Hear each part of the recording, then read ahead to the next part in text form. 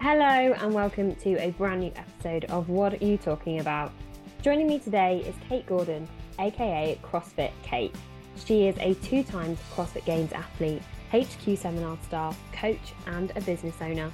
We chat all things discovering CrossFit, working through injury, even at the games, building a business and so much more. Let me know what you think, and as always, don't forget to like, rate and subscribe to be the first to hear all about our new episodes and content. Enjoy!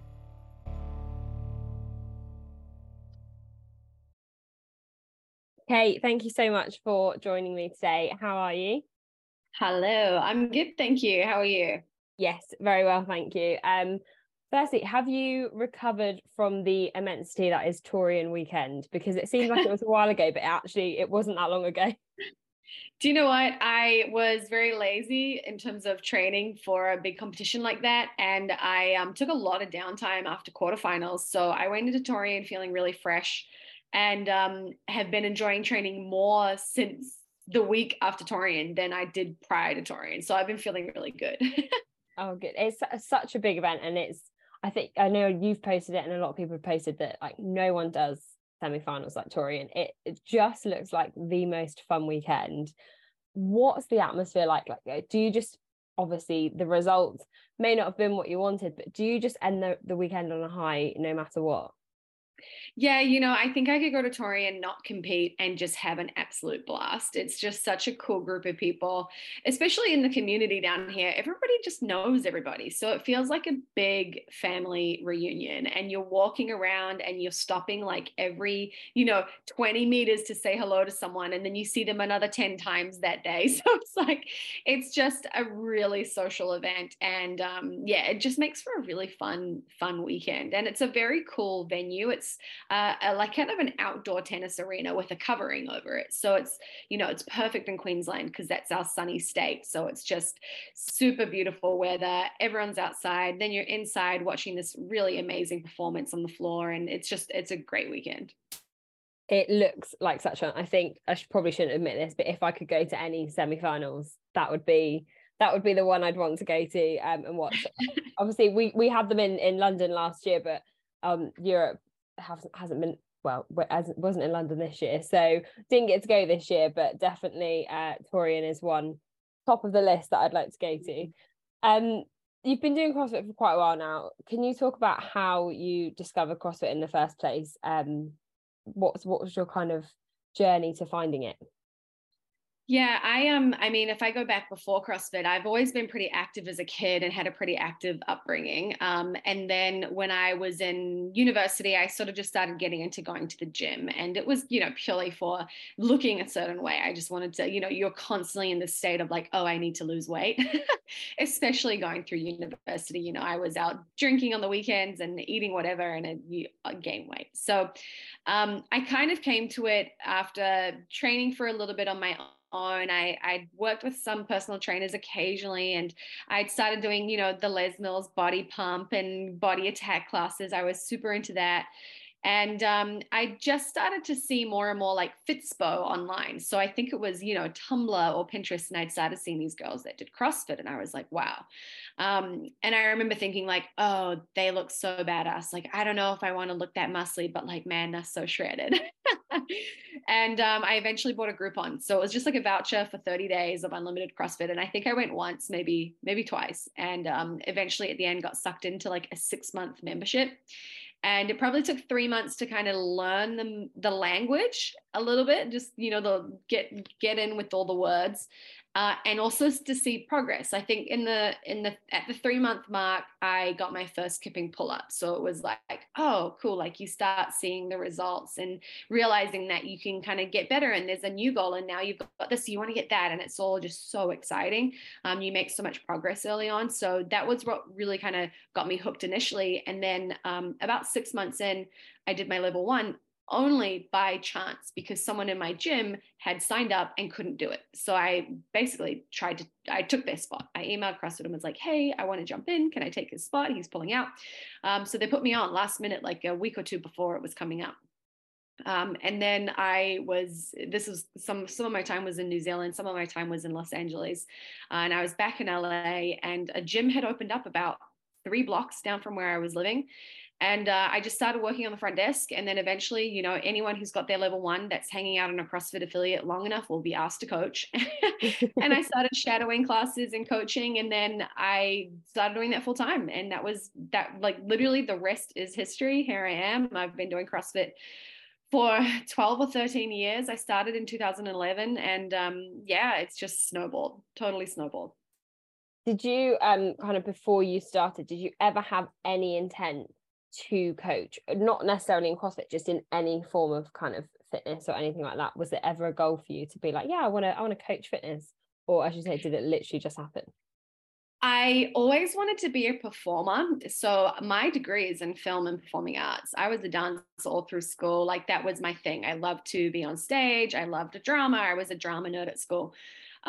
So I always liked the idea of being in front of people. So I would, you know, watch people at Les Mills and be like, oh, I'd kind of love to run those like classes.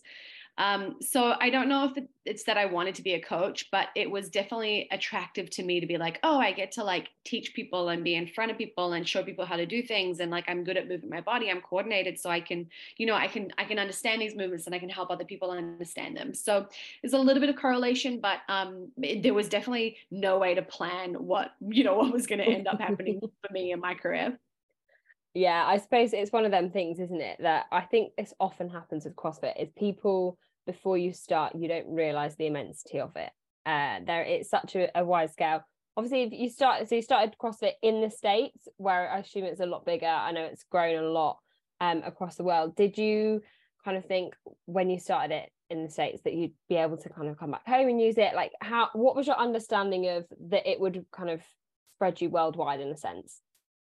Yeah, the very first gym I went to was actually in New Zealand. So I'd kind of seen it in New Zealand first, and then I was in the US, and, you know, totally different. It was like, even back then, it was like there was a CrossFit gym on the corner of every block. They were just everywhere, especially in Los Angeles. What I did plan was, when I was looking at becoming a member of seminar staff with CrossFit headquarters, I had kind of in my head this plan that, you know, there's less trainers in Australia, more chance of me getting, you know, just an opportunity to try. And so my plan was, when I get home, I'll go and I'll try and get on staff. And a friend of mine was like, well, if you're planning on doing it when you get home, why don't you just reach out to them now and just let them know that you exist and that you'll reach out to them in a couple months when you're home. And I was like, you know what, that's a pretty good idea. So I did, and they just ended up saying, okay, well, why don't we just start your internship now? You can do it while you're in the US, and then you can continue when you're in another region, because it's the same process. So I actually started that process in California, and I did my first level 1 internship in just south of LA, and eventually came back to Australia and finished the internship in Australia, traveling kind of back and forth from New Zealand, and then ultimately ended up moving to Australia once I got the job. So yeah, it's definitely smaller, but it was big enough at that point. It had kind of exploded on the fitness scene in Australia and New Zealand at that point, and there was rapid growth happening. So it was big enough for me to have seen it and started it before going back to the US. What was the kind of inclination to want to be seminar staff? Because that's something that it's quite a big deal for coaches. Not everyone chooses to do it. Some people probably wouldn't even really understand it.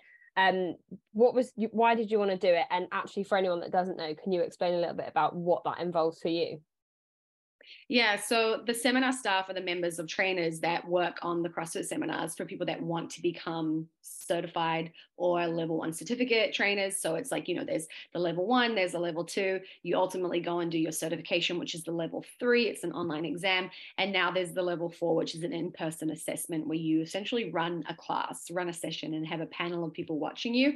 I haven't done that yet. That's just been released. It's only available in the US right now. But the level 1 and the level 2 are 2-day seminars. And so there's a group of trainers that run those 2-day seminars around the world.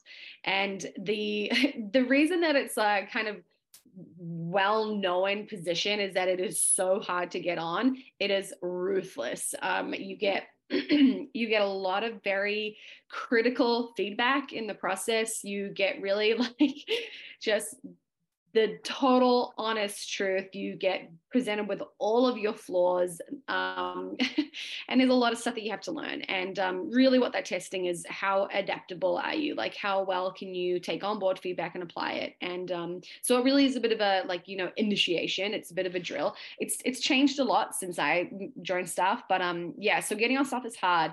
And then the team of staff that are on board that run the seminars are just awesome people. They are really, really skilled coaches. They obviously love and believe in the methodology. They practice it a lot of the time. That full-time coaches or affiliate owners, and they're just really freaking good at their job. And they're just awesome to be around. They're the kind of people where you're like, oh God, I just want to hang out with you all the time and have you teach me all these secrets that you have. And the reason that I ended up actually even applying or considering, asking if I could be part of it or intern, was a friend of mine came back from her level 1, and she was someone that I was working at my gym. She was on the front desk, and she was like, you know what, when I was at my level 1, like, I just couldn't help but think that you should have been one of those trainers. You're so similar to them, just like the way that you help people and your enthusiasm for it and all that stuff. And I was like, that sounds kind of cool. I'm like, that sounds like a cool job. I would totally do that. And so, yeah, I just kind of like, it was a goal that I set for myself. It was something that forced me to be better. And I just like to pursue, challenges. And it just seemed like a really cool thing to do. And if I was good enough to do it, that would be even better. So yeah, that was kind of what was behind it. It's such an amazing thing to do. And as you say, it's not, I think a lot of people, however many thousands of CrossFit coaches there are across the world, not many people strive to do it. So have you always been one of these people, as you said, like setting challenges for yourself, you always want to go to the next goal? Is that just ingrained in you? Yeah, I guess so. It's funny. I don't know if I think of it like that, but I like to find the next thing, and figure out, like, how can I be better, or maybe it's not how can I be better. It's probably how can I do more. Mm-hmm. Like, I really like this. I want to do more of it. And I think there's a lot of validation that comes from gaining success. So for me, it's like, when I pursue a harder job or try to get on staff or I pursue a competition, it's like, and I get it. It's like, oh, cool. I've just validated, the sense of like, I have skill, I have ability, I have something to show the world. And it's really nice to accomplish those things. So yeah, I think there's definitely a part of me that when I really enjoy something, I want to take it to the nth degree and see how far I can go with it. And I guess, I've probably said it. I just get really into it. I just get a little obsessed with it. I mean, yeah, we all do, don't we? The CrossFit, it's funny, isn't it? Someone said to me yesterday actually about how you have a CrossFit honeymoon phase, and I was like, yeah, but it lasts a long time. People end up. So obviously you are such a successful coach, and I'll talk a little bit more about how you've kind of flown with that. But alongside that, you've also been an athlete in your own right, and you're still competing now. Did you always intend to do both, or did it just happen quite naturally? It definitely wasn't natural. For someone who just literally said, I like taking things to the nth degree, I was very conservative in my approach to competing because I didn't really think I was an athlete. I'd been active as a kid, but I was a dancer, and I'd never done team sports, and I'd never done even individual, like, athletic sports. If you use that word, it's like I was on stage or in freaking jazz shoes, It's like the idea of competing in CrossFit kind of, I saw it and I thought it was amazing and I kind of wanted it. I was a little scared of trying and failing. But I was very resistant to it because I was like, no, I'm the coach. Like, I'll always be the coach. I'm the coach first. And like, if I compete, it's just on the side. But eventually I kind of realized that it was just a lot of fears that I had around, the possibility of not making it. I just said, I'm validated by finding success in my goals. And so the idea of saying that I had a goal that there's a high chance I wouldn't make it. It's like bigger risk of failing it than getting it for most people. So being like, I want to go to the CrossFit Games, or I want to compete at, and now, I think even the level of semifinals is an incredibly tough level to get to. It's like saying that out loud is really going on record saying, I'm probably going to fail, but I'm going to fucking try and do something big and scary. So it took me a long time to get to that point where I was like, you know what? No, this is something that I really want to do. And I get really excited by it. I've got the time. I want to invest the energy, and I want to just go. I think I can do it. And so I was lucky to have a couple of mentors around me that were great to talk to throughout some of those phases. But it definitely took me a long time to get my head around it. I even to the point where we had a team qualify and compete at the CrossFit Games from my gym in 2015. So I'd already been to the CrossFit Games and was still like, well, I don't know if I'm a competitor. So it was like, we didn't fluke it. I won't say we fluked it, but we got lucky with the combination of people that we had, and we just did really well in regionals, which is what it was at the time. So it wasn't necessarily that we were all like planning on going to the games. It's just that it kind of worked out really well, and we just nailed our performance. So it was an interesting experience. But yeah, it was funny it is funny at this stage to look back and go, yeah, I still wasn't totally committed to competing after having competed at the games. It was a funny time. It was a transition that took me a while. And I wish, looking back, I'm like, God, you should have just gone for it. You should have just gone from it when you started. Like I was already 4 years in at that point, and I've just sort of gotten to the end of my competing now, and it's like I had 5 years that could have been more like 8 years. So I was just too hesitant. I was reserved. I was worried about fucking up. But I still had incredible experiences and did really well. Yeah, it's interesting that even like you say that, because someone who like I would look at you and be like, oh yeah, she's a natural competitor.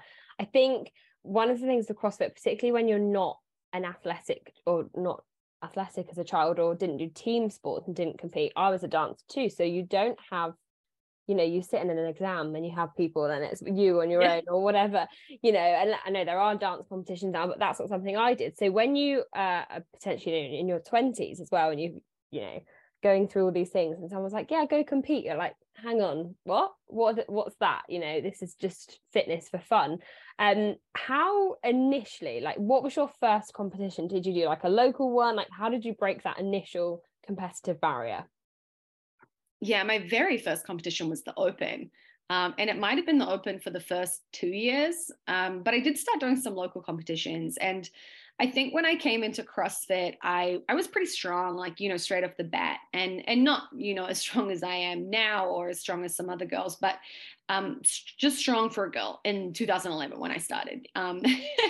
And so I remember people immediately talking to me about regionals. As soon as I came in and had signed up for the Open, they were like, oh, we're going to try and go for regionals and we'll put you on the team. So it was kind of stuff that people just told me that I would do to a degree. They were like, oh, you're strong? Okay, cool. You're going on the team. You're going to be one of our strong girls. And that's kind of probably the way it's continued for, especially when I was not necessarily putting my hand up to compete. It was like, oh, she's strong. She likes to push hard. Okay, cool. She can be one of our girls. And girls are hard to come by. They still are when it comes to like putting together a team or you're trying to compete. So yeah, I think it was just that people were like, hey, you should compete on our team. You good? All right, you're good. Yeah. So going to the games, as you say, not fluke, but kind of fluke in the timings of it. I love that you describe it as that. What was that whole experience like, if you weren't expecting it, going to the games at that time? Tell me a little bit about that weekend. Yeah, so I went in 2015 and then I went again in 2019. So I had two totally different experiences. The 2015, like I said, it was at the time a 6-person team, and we'd qualified in 24th for regionals, which is equivalent to semifinals. And so it was like, we were really not expecting much. But we happened to have 2 national level gymnasts, 2 super strong people, and then 2 people with just like engines that could destroy anyone. And when we combined in the style of programming that we had, and just, our composure on the floor as a team was just really solid. We were just all very level-headed and really like competed well together. We were people that had trained together for months, because there wasn't really affiliate like super teams at the time. You just came naturally from your affiliate. So we just knew each other well. We had some funny people on the team, and it just worked well. And so we finished in 3rd place, and that was when we went to the games. And we were all just, we were pretty new to the whole thing and we'd never been before, obviously. So just the fact that we got a ton of like Reebok gear was like, whoa, that's so cool. And that was when it was in California. It was in Carson, which is just south of LA, there's nothing in Carson except for this stadium. But it's the original tennis stadium. Like that's where, all the old photos of the CrossFit Games are at the tennis stadium. And so just being able to be there and witness that and be involved at that time, that's a core memory for me in terms of my CrossFit life. It was really cool. Totally different to 2019 when I went to the games. I actually was competing as an individual. That was when I'd committed to competing. I was giving myself 5 years of training like a games athlete to try and, get to the top. And 3 years in, I had qualified to my first regionals as an individual and was like, I was in 16th in the open and I was like looking for like, a good competitive year. And a few weeks out from regionals, I got a call up from a team being like, hey, we've had one of our girls pull out. Will you jump on the team? And I remember being like, look, let me think about it. I don't know. Like I've been training my ass off to train, like to compete individually. The team, I'll let you know, for those of you who aren't in Australia, these are like the veterans of the sport. It was Rob Forte, James Newbury, and Maddie Sturt. And they were like, hey, we need another girl. Would you be our other girl? I was training at Rob's gym at the time. And I'm turning them down like, no, I don't know. I don't think so. I called up my same mentor that I talked to, years prior about competing. And he was like, are you crazy? People would pay to be on this team. Like you've actually got a real shot at qualifying for the games if you go on this team. And I was like, oh yeah, you're right. Okay. Called them back. I was like, yes, I'll take the spot. I'll do it. And so that was that. I jumped on the team. We'd never trained together. It was the year that you could compete as a team, but you could sub people out. It was the super teams year. It was just like, it was chaos. So people were creating super teams, qualifying for the games, and then changing members out. And it was just like people could be from anywhere in the world. So we had Rob Forte, James Newbury, Maddie Sturt, myself at regionals. We won. And then at the games in 2019, it was Rob and myself, and then Zeke Grove and Danny Horan. So it was like Danny had lived in the US, and we literally met her for the first time a few days before we competed together. So that was when it was in Madison as well. So then I got to go to Wisconsin, which was really, really cool. Totally different environment, totally different place. And cool to just see the new location, really. And that year was totally different because the very second event, I think we came second after Mayhem in the first event. We had a phenomenal finish in the first event. Second event, I sprained my ankle dropping off a rope climb. And the third event was like a 7K run with a pack, and we all had to hold a rope. And we actually still did all right. I kind of pulled through and just dealt with it. And my foot was black and blue and I was all strapped up. Rob learned how to strap sprained ankles really quickly. My ankle had swollen massively. Like I was sitting with my foot in a bucket of like, I don't know what it was. It's the special stuff that helps you deal with like fluid in your body. So it was like we were doing everything that we could do. And eventually that was the year that there were cuts. So we made it through until I think the second cut, which was halfway through day 2 or at the end of day 2, I think. So we finished 11th, and the most important thing was that we beat the other team from Australia. So we still came up with a win there. But yeah, so that was disappointing, but also a really big challenge. And I took a lot from that. Like competing in pain and with an injury was not the experience I was planning for, but it was pretty eye-opening. Yeah. How does it change? Obviously, 2015, you weren't expecting to go to the games at all. And then 2019, you were on this, as you say, super team. You've got there's a lot of pressure behind you. You've done amazingly at regionals. How mentally does it change going from no pressure to, I'm assuming, a lot more pressure kind of 4 years later? It's hard. Like I was terrified specifically for regionals. And I was lucky. I was working with a sports psychologist at the time, Wendy Swift, who is my mentor's wife. So I had the Swifts. I had Matt Swift, who was like the grandfather of CrossFit in Australia, and his wife, who was a sports psychologist, and their powers combined, kind of made me. But I had her, and I had learned so much from her that mentally I was pretty well armed, I guess, with tools to kind of figure out how to approach workouts and deal with the self-doubt and the fear that would come up, and just get my mind right, even when, negative thoughts would come up or whatever.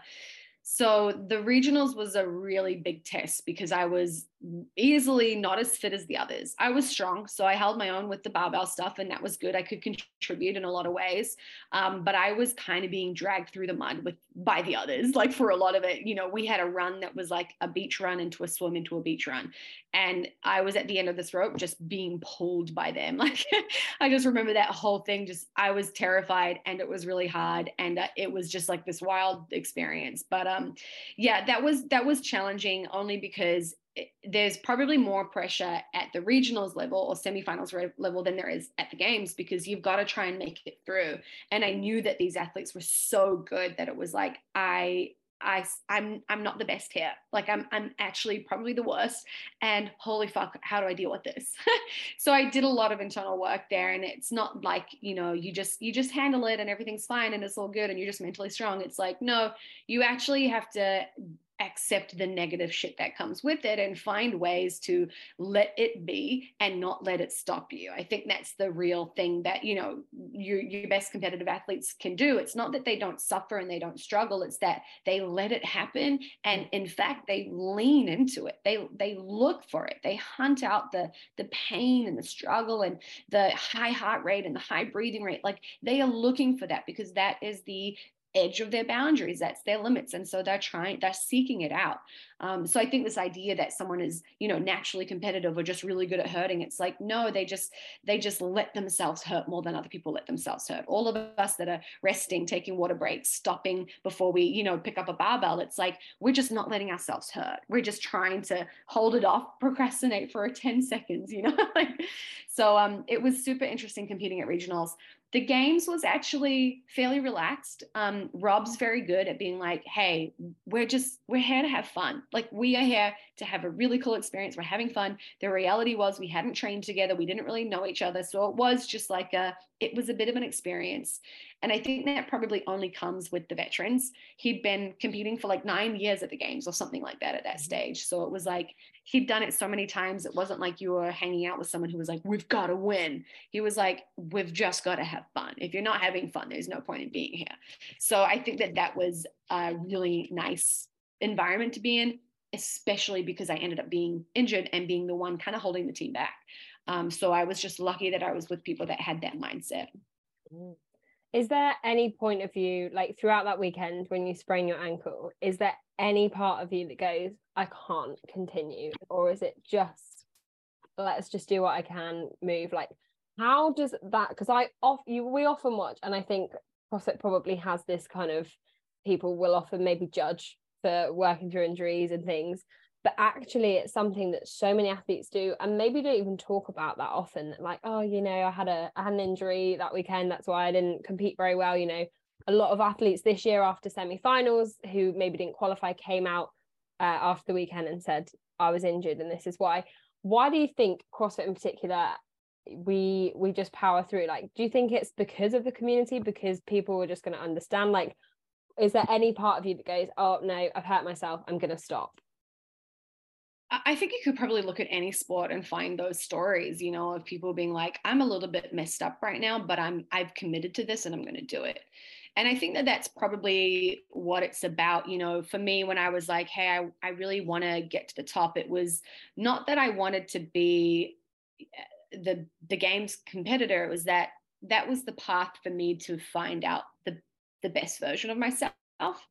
And so when things come up that are challenges, setbacks like not qualifying, setbacks like getting injured, setbacks like not being able to hit the lift you need to hit, whatever they might be, those are now perceived as tests rather than barriers. I mean, sure, barriers is probably just another word for it, but they're ultimately tests for, this is what you're presented with. Now, how do you respond to it? How are you going to deal with this?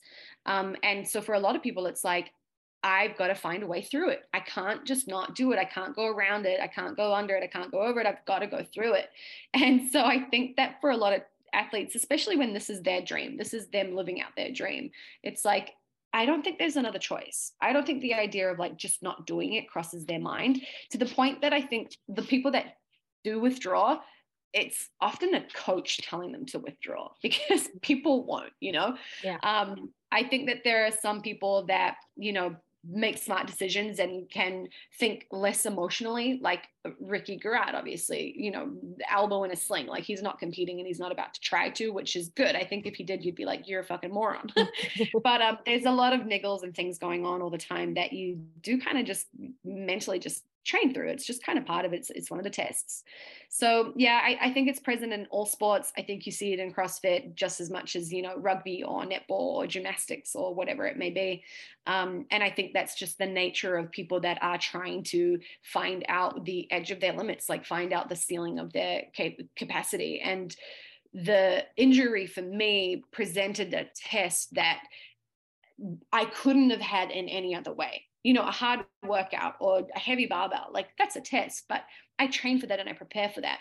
A test where you're injured and you have to figure out what to do while you're injured is something you can't really prepare for. So you end up just figuring it out on the fly a little bit. And for me, knowing that I could mentally overcome the pain, like an ankle injury, like a sprain, you're not going to make it worse. Like you can kind of do whatever you want to it and it's fine. It's not like a broken bone or a fracture. It's like you can kind of still use it. It's just going to hurt a lot. Mm-hmm. And so when I knew that, once I'd had a specialist say, it's okay, you're not going to make it worse, it just really hurts and it's going to be really swollen and look really ugly.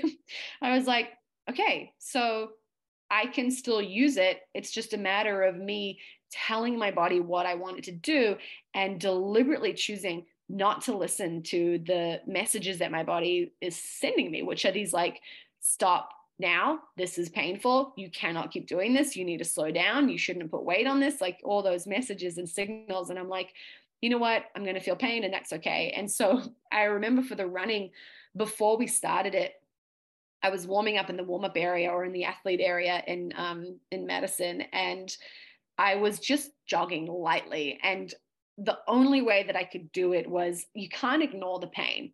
That doesn't work because it's too present. It's too big. It becomes more powerful if you try to ignore it. So the only thing that I could do was every time I was about to run, I'd think pain, so that when I hit the ground with that foot, I was expecting it. And that to me was the only way to get through it. I had to anticipate it hurting rather than try to put it out of my mind and then have it hurt, you know, and be reactive and responsive to the pain.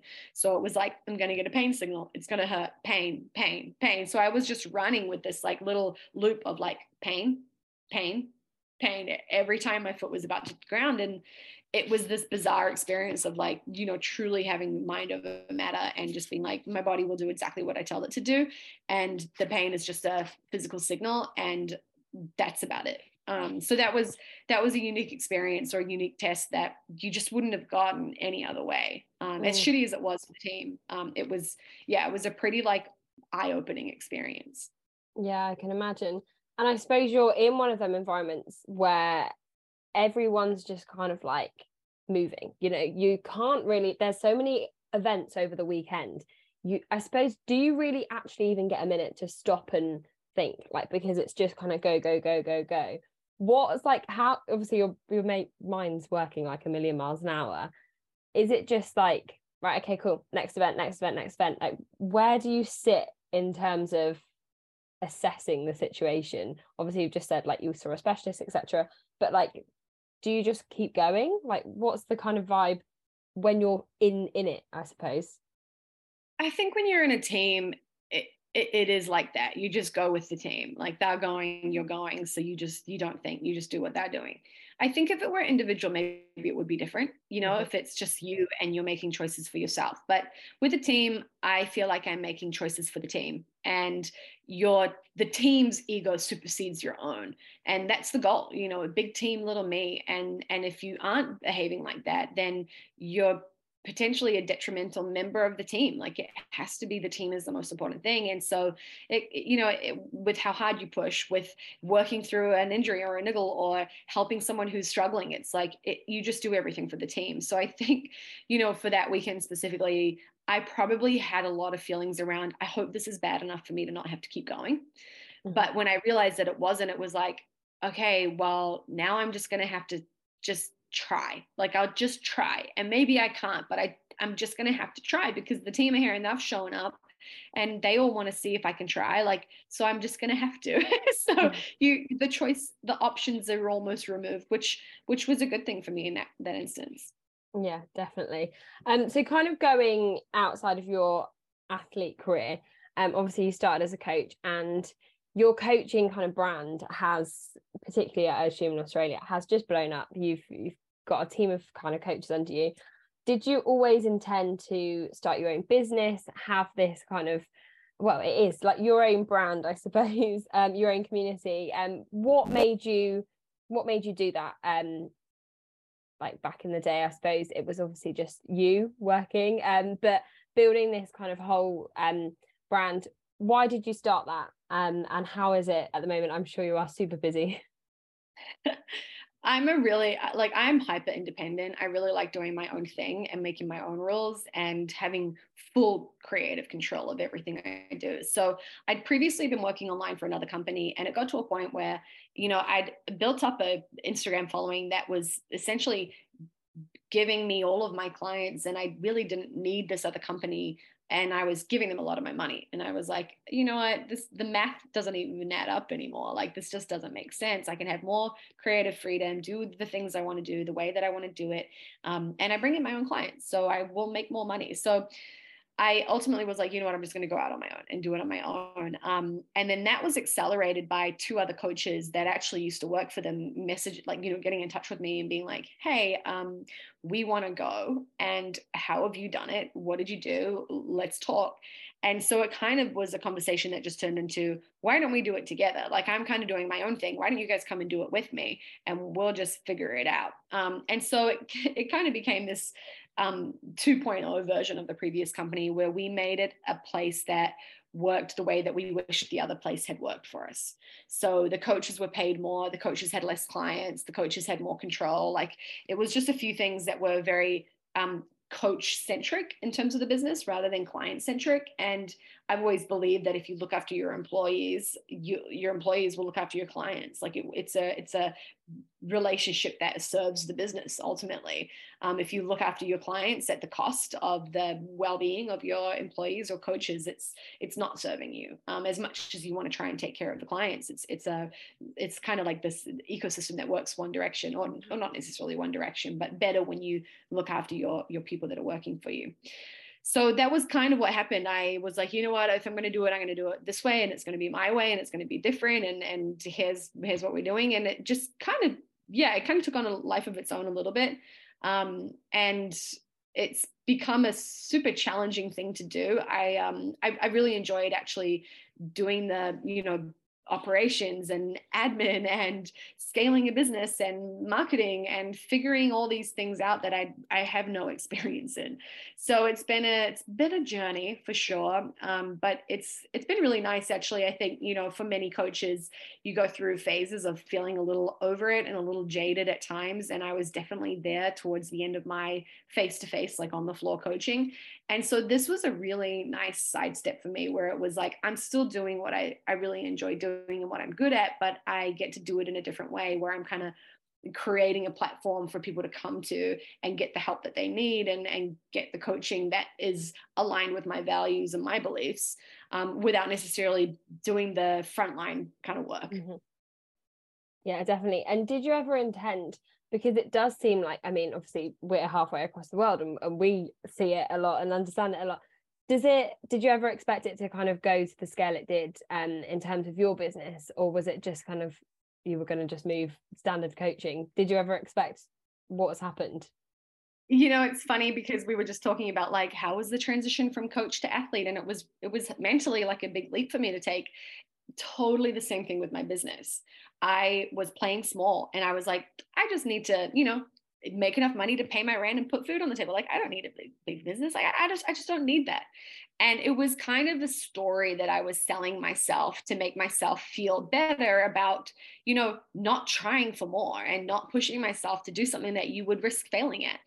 And so when I realized that I was playing small, I was like, oh, I need to to run my business properly. Like I need to run it like it's a big business. That's the way it's going to work better. And that was when my partner actually was like, why don't you get a business coach? Like get a business coach. I think it'd be really good. And he had met someone who did it. And I was like, all right. And so the second that I got a business coach, I was like, okay, I'm going to take this serious. Like I'm going to do this properly. I'm going to invest in this. Like it's going to be a multi-million-dollar business. And that's the way we're going to act now. And so that's kind of what I did. And it was the same experience of like, being resistant and hesitant and holding back, and so there's a lot of self-doubt and fear and worry about failure, to just being like, fuck it, you know what, not trying is the real failure here, so I'm just going to do it even if it, you know, blows up in my face. I'm just going to try and see what I can make of it. And you know, if I don't get there, then I don't get there, but I'd rather try and know that I'm not going to make it than, you know, die not knowing. So yeah, that's kind of where I'm at. And you just figuring everything out, and you make so many mistakes. Like I'm making mistakes left, right, and center, but I have enjoyed the process of figuring out that the only way to learn is to hold yourself accountable for those mistakes. And I think it's true in every area. It's true in, you know, your business as it's true in your relationships. It's like, if you never hold yourself accountable for mistakes, regardless of what's right and what's wrong, or who's right and who's wrong, you're just never going to be able to use that information to help you. Like you'll never be able to grow from it. So it's like, the sooner that I can realize, oh, I fucked up and I don't like the way this is working and people are unhappy, or I made a mistake and it didn't, you know, help my clients, the better I am at fixing it. It just takes a lot of like owning your shit, regardless of whether you think you are at fault or if it's actually, you know, your problem. It's like, it doesn't matter. Here's how I contributed. And now if I know that that's what I did, I can do it differently next time. And so it's just been this kind of process of that. And it's been great. Like it's hard, but it's really good. It's a really cool thing to be doing. Yeah, it's definitely paid off. And I know it gets shared around like all your advice. And I think having a successful business, you're able to do that, you know, share little nuggets of advice on social media and things. And there's another thing on social media that I have to mention, because I can't let you go without talking about it, and that you created a few years ago, CrossFit with a Sign. I know it's been a bit quiet recently, but can you just explain a little bit about why you chose to do that? Because I think a lot of people may know you from that. So why did you choose to start that little Instagram page? And it literally blew up. Did you ever expect that either? No, I didn't expect it. Yeah, it's funny. It actually gave me a lot of followers from that page. And it's been very quiet. I don't really post anything on there anymore. It just like existed for like 18 months. And then I was like, I don't know what I'm doing with it anymore. It kind of served no other purpose, but as a funny thing, it was kind of, I guess it's equivalent to a meme page. Yeah. And I saw a dude with a sign and I was like, oh, that's really cool. And I was like, I'm going to make CrossFit with a sign. The handle was available. And I was like, I'm just going to create the page.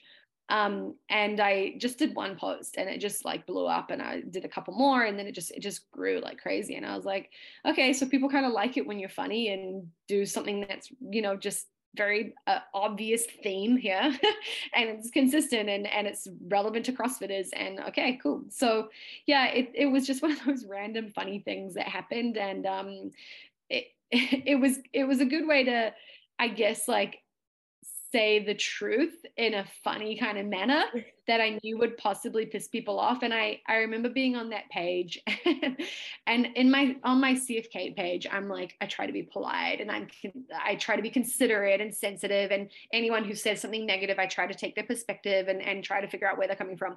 But on this page, if anybody said any shit, I was like jumping down their throats. I was like, you know what? No fucks are given on this page. This is what I say. I'm the boss here and I know more than you. So anyone that would come at me, they would get like, basically, you know, they would get a full like CrossFit level 1 seminar sometimes, because they'll be like, well, actually. So I had a lot of fun with that page. It was there's some good comments if you scroll into some of those posts. It was one of them things as well, like it's definitely, they've been shared on my group chats like numerous times, like look at this comment. Do you ever think, because I think CrossFit's one of them sports where like social media is massive within it, you know, you often feel like, you know, the athletes, everyone's quite honest. Is there, obviously you've just said like you've kind of separated them two pages, but was there any part of you that was like, oh, maybe I should hold back a bit, or were you just like, nah, I don't care, here we go? Did you have to like feel like you had to protect it at all? Yeah, look, I think by the time that I started that page, I'd started being pretty vulnerable on Instagram already. And by vulnerable, I wasn't being mean or saying anything that was like harsh truths or tough love, but I'd exposed a lot of my own personal shit. And, it was things like I'd had a back injury and I was sharing my rehab, and that took 12 months. And then I had really bad adult acne when I was 28. And I kind of like talked about that whole journey. And then I talked about losing my period from under eating and overtraining and regaining it and all the shit that I went through with binge eating. So it was like I'd started talking about really deeply personal things that felt scary, terrifying, just horrible to talk about in front of people. And I just started doing it. And I think it just connected me with people more, and people enjoyed it. And I got a good response and good feedback. And I was like, okay, cool. I'm just going to keep on telling my true story, like just really being just honestly me, and not beating around the bush. And like, this is what you get. And so by the time that I started doing that page, I was pretty confident and pretty fearless. And, I go through waves of feeling that just fearless. But yeah, I was definitely like, you know what?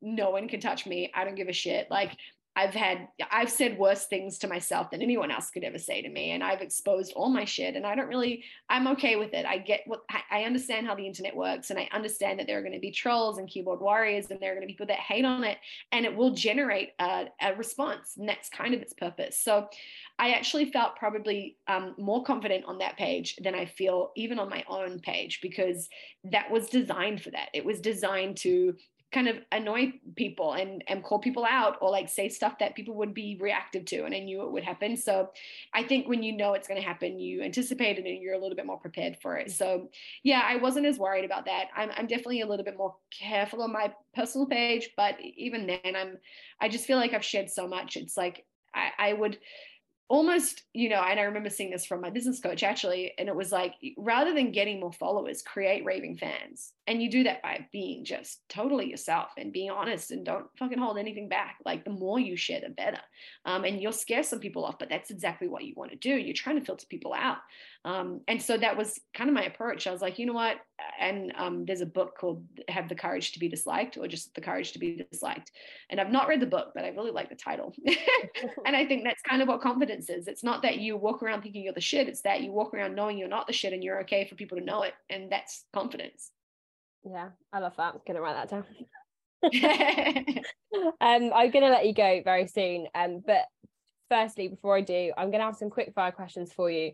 But before that, where do you stand currently? I know you're obviously fresh off the boat of competing on a team at Torium, but where are you currently as a coach, as an athlete? Like, what's your kind of current goals? Are there any? Where do you stand at the moment? I'm planning on having a baby next year. So I'm not competing next year. I'm going to have an extended break. My partner and I are going to start trying for a baby in January. So this year is like, I've got a lot of travel coming up and a lot of just like enjoying training for the sake of training. And that's kind of it now, like, at least for a while. I would love to do teams or masters again in the future, but I think I'm ready for a break. Exciting times. So my final few questions for you are quick fire questions. Firstly, your favorite lift within CrossFit? Probably a snatch. When you get a good one, there's nothing like it. Yeah, absolutely. Favorite overall movement? Ring muscle ups. Probably. It took me a really long time to learn them, and I'm obsessed with them now. I love them. They feel so good. Amazing. Your favorite benchmark workout? I'm a bit of a Fran fan. I really like Fran, but I also like a lot of the girl workouts. I've always really enjoyed Nancy, just because I really like overhead squats. And then even like Cindy, I trained pretty hard for Cindy, and I just really enjoyed it when you get the results. So I mean, any of the girl workouts, but maybe Fran would be one that I've done many times. I have many fond memories of Fran, and it's just such a classic benchmark. Absolutely. And my final question, I know you've been to the games, on a team, you've trained on a team a lot, but if you could go back and build a dream team to take to the games, who would you have on it?